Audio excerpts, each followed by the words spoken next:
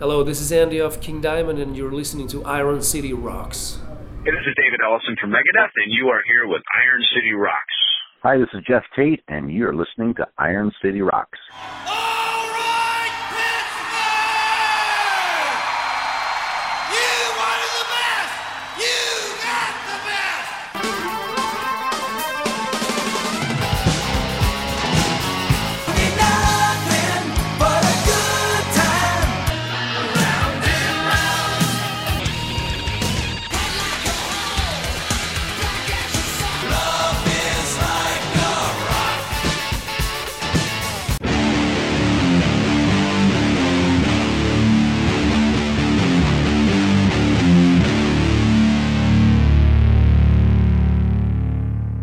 Hello and welcome to episode 283 of the Iron City Rocks podcast. I'm your host, Sean, coming to you from the Iron City of Pittsburgh, Pennsylvania. In this episode, we talked to former Queensryche vocalist Jeff Tate.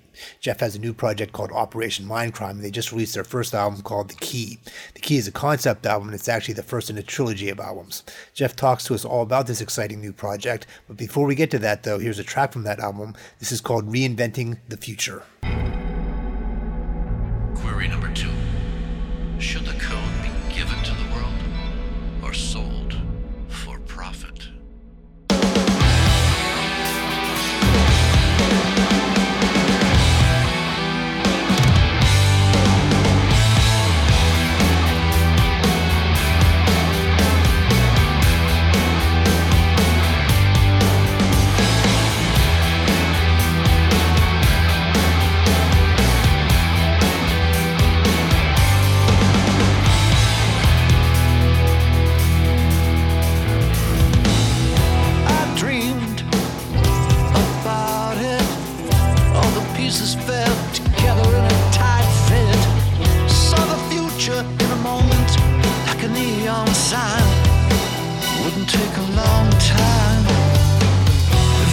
Just keep my hands from shaking. If I could just keep my head from breaking. Don't know how, don't know why I was given this key that unlocks every door that there is in the world. And now the sequence begins. Reinventing the future.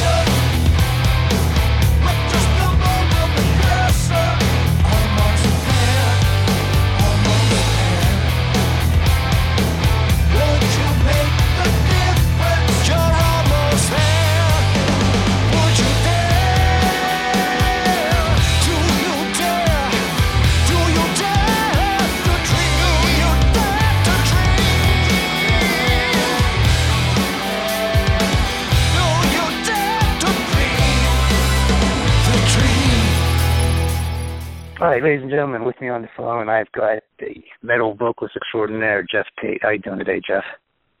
I'm doing good, Sean. Okay, well, thank you for taking the time to talk to us. Got a new album coming out. I wanted to touch base and talk about that. Before we get into that, though, all the legal stuff is now in the past, and you guys, you start a new chapter. You chose to name your new project Operation Mindcrime. Can you talk a little bit about why you chose to use that name? Yeah, a couple of reasons, really. I had worked for 30 plus years writing and recording and doing interviews, videos, everything I did signing my name as Queensryche. Right. So it was Queensryche's a very well-known name because of that. And so I find myself in the situation of needing a name that's identifiable to fans of what I do, so they can find me. Right. Which is kind of a challenge in the 21st century, because we don't all go to the same place to get our information anymore like we used to. It's all over the place, and we customize our news, and we kind of read what we are interested in or what we want to. And so the word or the phrase Operation Mindcrime is really well known as well. And so I chose that for the name recognition, really. And the second reason is because Operation Mindcrime is a story. It's a story I wrote that's very well known, and it's a conceptual record, or two records. And I think the name also helps describe to people and kind of set the tone for what it is I'm doing now, which is really concentrating on conceptual work. The albums that I'm releasing now are the trilogy, for example. The first album comes out on September 18th, and that's the first installment of the trilogy. So it's all conceptual work for me. That's really what I'm really enjoying, and so I want people to be able to understand what it is that I am doing. Right, and Operation Mindcrime, too, I think has been regarded as one of the best concept albums, best metal concept albums out there. And like you said, I think that name recognition definitely helped with that. Now, you mentioned the new album, that it's a trilogy, and the first part of the trilogy is called The Key, and like you said, it's coming out September 18th. When you're working on a concept album, how is that different than an album that, say, for instance, isn't a concept album? Do you start with the story overall and then try and break it down into songs, or how does that process work for you? That's exactly it. I start with a story, and then outline the story into scenes, like you would for a film or chapters in a book, and then you start composing music for that particular scene. What's happening within the story, and you try to compose music that has the feel of what's going on in the storyline. It tries to capture the emotion that's happening within the storyline. It's challenging to do because you have to be able to grasp, what the emotion is in the particular part of the story. You have to understand what it is, and then you have to find melodies and chord progressions that establish that feeling. Typically, with most music of the metal genre, it's kind of one-dimensional in the sense that it's all very aggressive all the time. There's hardly any let up to it.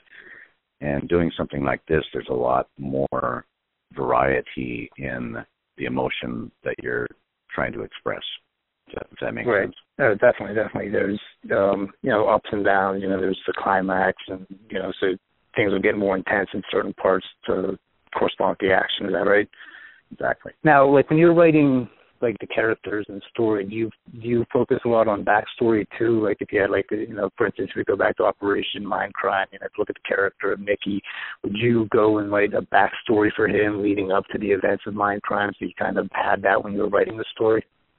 I typically do. Yeah, I have I have it broken down into the chapters of what in this case each song that's going to be about, and then what the character is like, where they came from, what their, interests are, what they're going through at a particular point in the story as well.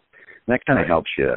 It kind of helps you as a writer to look at it from their point of view.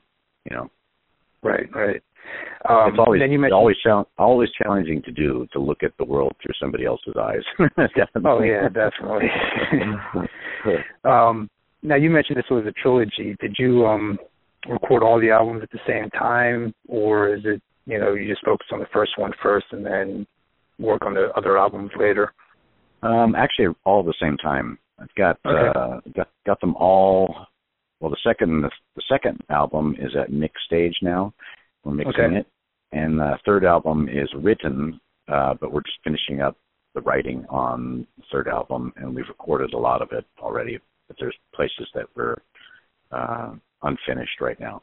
But that should be, if all goes to plan, all three of them will be, finished by October, end of October is the plan. Okay, cool. Now you assembled, some great musicians for this project, and you've mentioned too that looking at this as a band, but it's like a collaborative project with various musicians. And on this, you've got, Kelly Gray and John Moyer, Simon Wright, Brian Tichy, Mandy Gain. I think Dave Ellison also contributed some to this. Can you talk a little bit about working with all these musicians and how they all contribute to the overall vision? Yeah. I love that. I love collaborating on projects with people. And perhaps it's because I spent so many years in a band, that I'm so not wanting to be in a band anymore. Right. I like it to be open, so people can come in and out and do something with me and then split off and go do something else they're interested in and then maybe come back and that kind of thing, I like to work with a lot of different people. So the musicians that have contributed to this, some have written with me on it. Others of them have just performed. But it's been a wonderful project that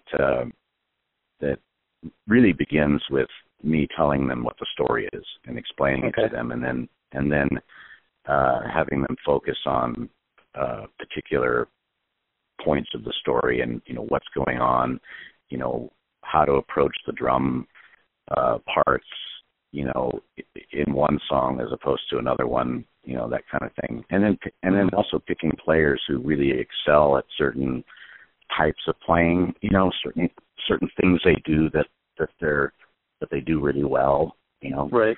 Like if there's a song that really is dependent upon the rhythmic groove of the thing of what's going on, then Simon is the guy I typically look forward to having him lay down drum tracks for this particular track, because he has just got this phenomenal groove that he can do. He doesn't even think about it; he just naturally does it. It's a thing he has. It's very special. You think about that with drummers, for example. Not all of them concentrate on that, or some of them don't have a feel for keeping things in a consistent rhythm. They kind of go up and down in tempo, and depending on what kind of fill they're doing, But Simon is he's so darn rock solid, with what he does. And Brian is more adventurous and he's not, he doesn't think twice about going someplace different, so he's very adventurous. So if I'm unsure about what something should sound like, I'll have Brian do it, because he's gonna throw something at me that really makes me think, wow, that's really bizarre. I like it. Yeah, let's do that. Yeah. And it's that's an example. Kelly is Mr. Time Clock. He just makes sure everything is just tight in the rhythm section. And as a co-producer, he's got a big vision of what the sound palette for the song should be, and how to get that. He's very good at that kind of thing. Yeah, and like you said, leaving it open for collaboration, you got so much more room to bring other people's talents and visions and stuff in. Yeah. So it sounds like you could do, the sky's the boundary with what you got going on right now. Yeah, and I like to have that kind of unlimited pool of ideas and things to choose from. And you never know, like if you're out, on tour, you like the story about how you and Dave Ellison on the plane talking about reinventing the future, and got him involved with that. Yeah, that was a nice surprise. I'd never met him before, which is odd. All these years of touring, and we've never been in the same place at the same time, But we ended up having a lot in common and having some really wonderful conversations, because both of us were unable to sleep on the plane, so we just stayed awake the whole time talking. Right. Let's talk a little bit about Reinventing the Future. That's the first single, when you got a video out for that. When you're working on a video for stuff like this, do you try and incorporate the story elements into how do you work with the director on bringing the music to something that you can actually see? Yeah, that's always a bit tricky, Yeah. And you have to find the right people to do that with, and people that can take your initial idea and then expand on it, And I worked on 2 videos for this project so far, Reinventing the Future, and then we shot another video for the next single, which is going to be Burn, which is, I think, the second track on the album. And shot them both with a wonderful director named Jamie Chamberlain, who is based out of Seattle here. Okay. And, yeah, he's great. He came over for dinner one night, and my wife made an amazing meal, which she always does, and we drank a couple bottles of wine and talked about the songs, and I played them the music in the studio here, and we just started brainstorming on what we wanted to do, and Reinventing is a live style video of us, the group of people that recorded it, playing. And Burn is a conceptual piece, and you'll see that soon. I think that's coming out in a week or 2 or something like that. Cool. And that's really quite an interesting video. Right. Now, do you want to touch a little bit about what the story is about, or do you want to kind of leave that for when the album comes out? Well, I can tell you a little bit about it, but because it's a story and because it's a narrative, it has a bit of a mystery to it.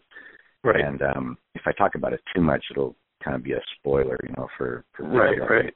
to find certain things out on their own, which is kind of fun, figuring out an album or what's going on with it, But the Key, the first album, introduces 4 characters, 4 main characters who are integral part of the story. Are you a parent? Do you have children? Yeah, 2 boys. 2 boys.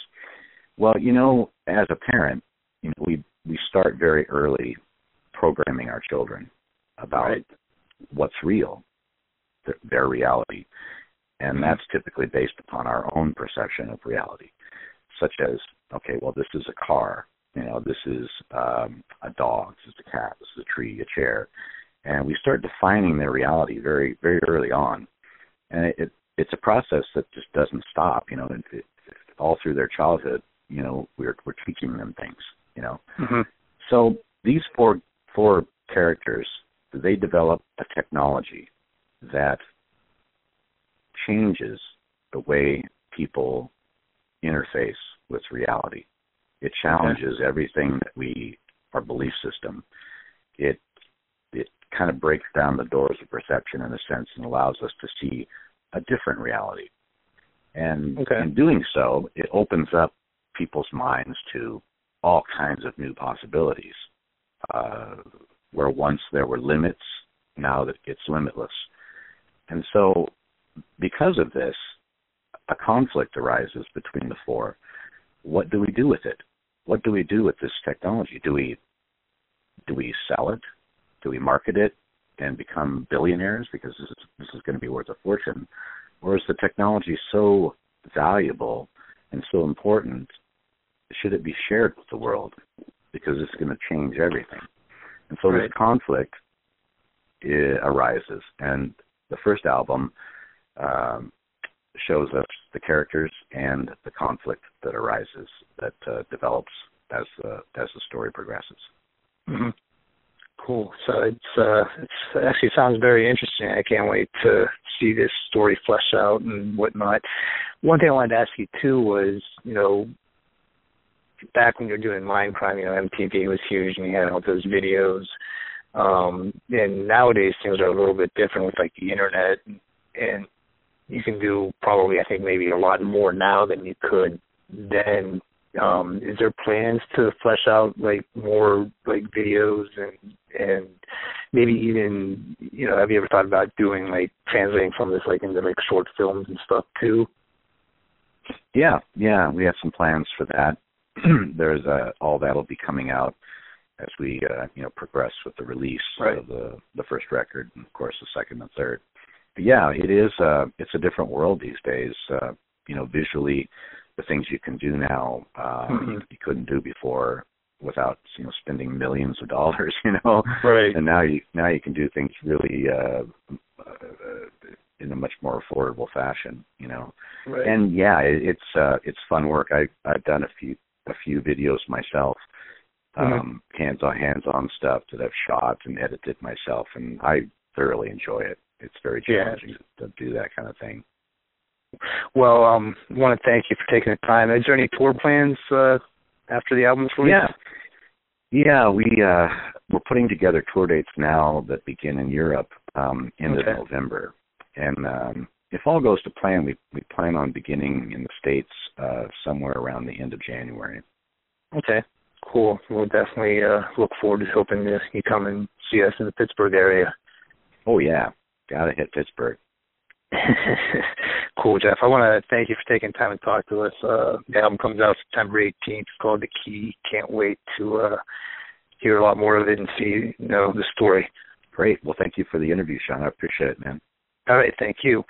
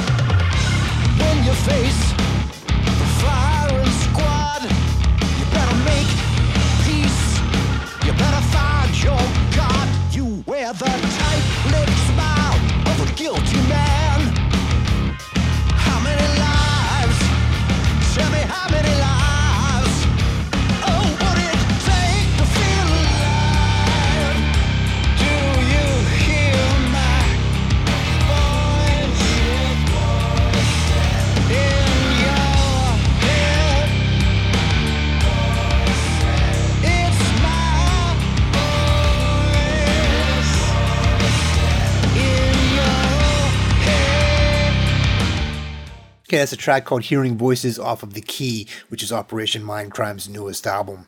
I'd like to thank Jeff Tate for taking the time to talk to us. Hopefully we'll see him and the rest of Operation Mindcrime out on the road early next year. That about wraps up this episode. If you have any questions or comments, please feel free to drop us a line at ironcityrocks@gmail.com. You can also check us out on all the social media sites, facebook.com/IronCityRocks, twitter.com/IronCityRocks, and instagram.com/IronCityRocks. Until next time, thanks for listening.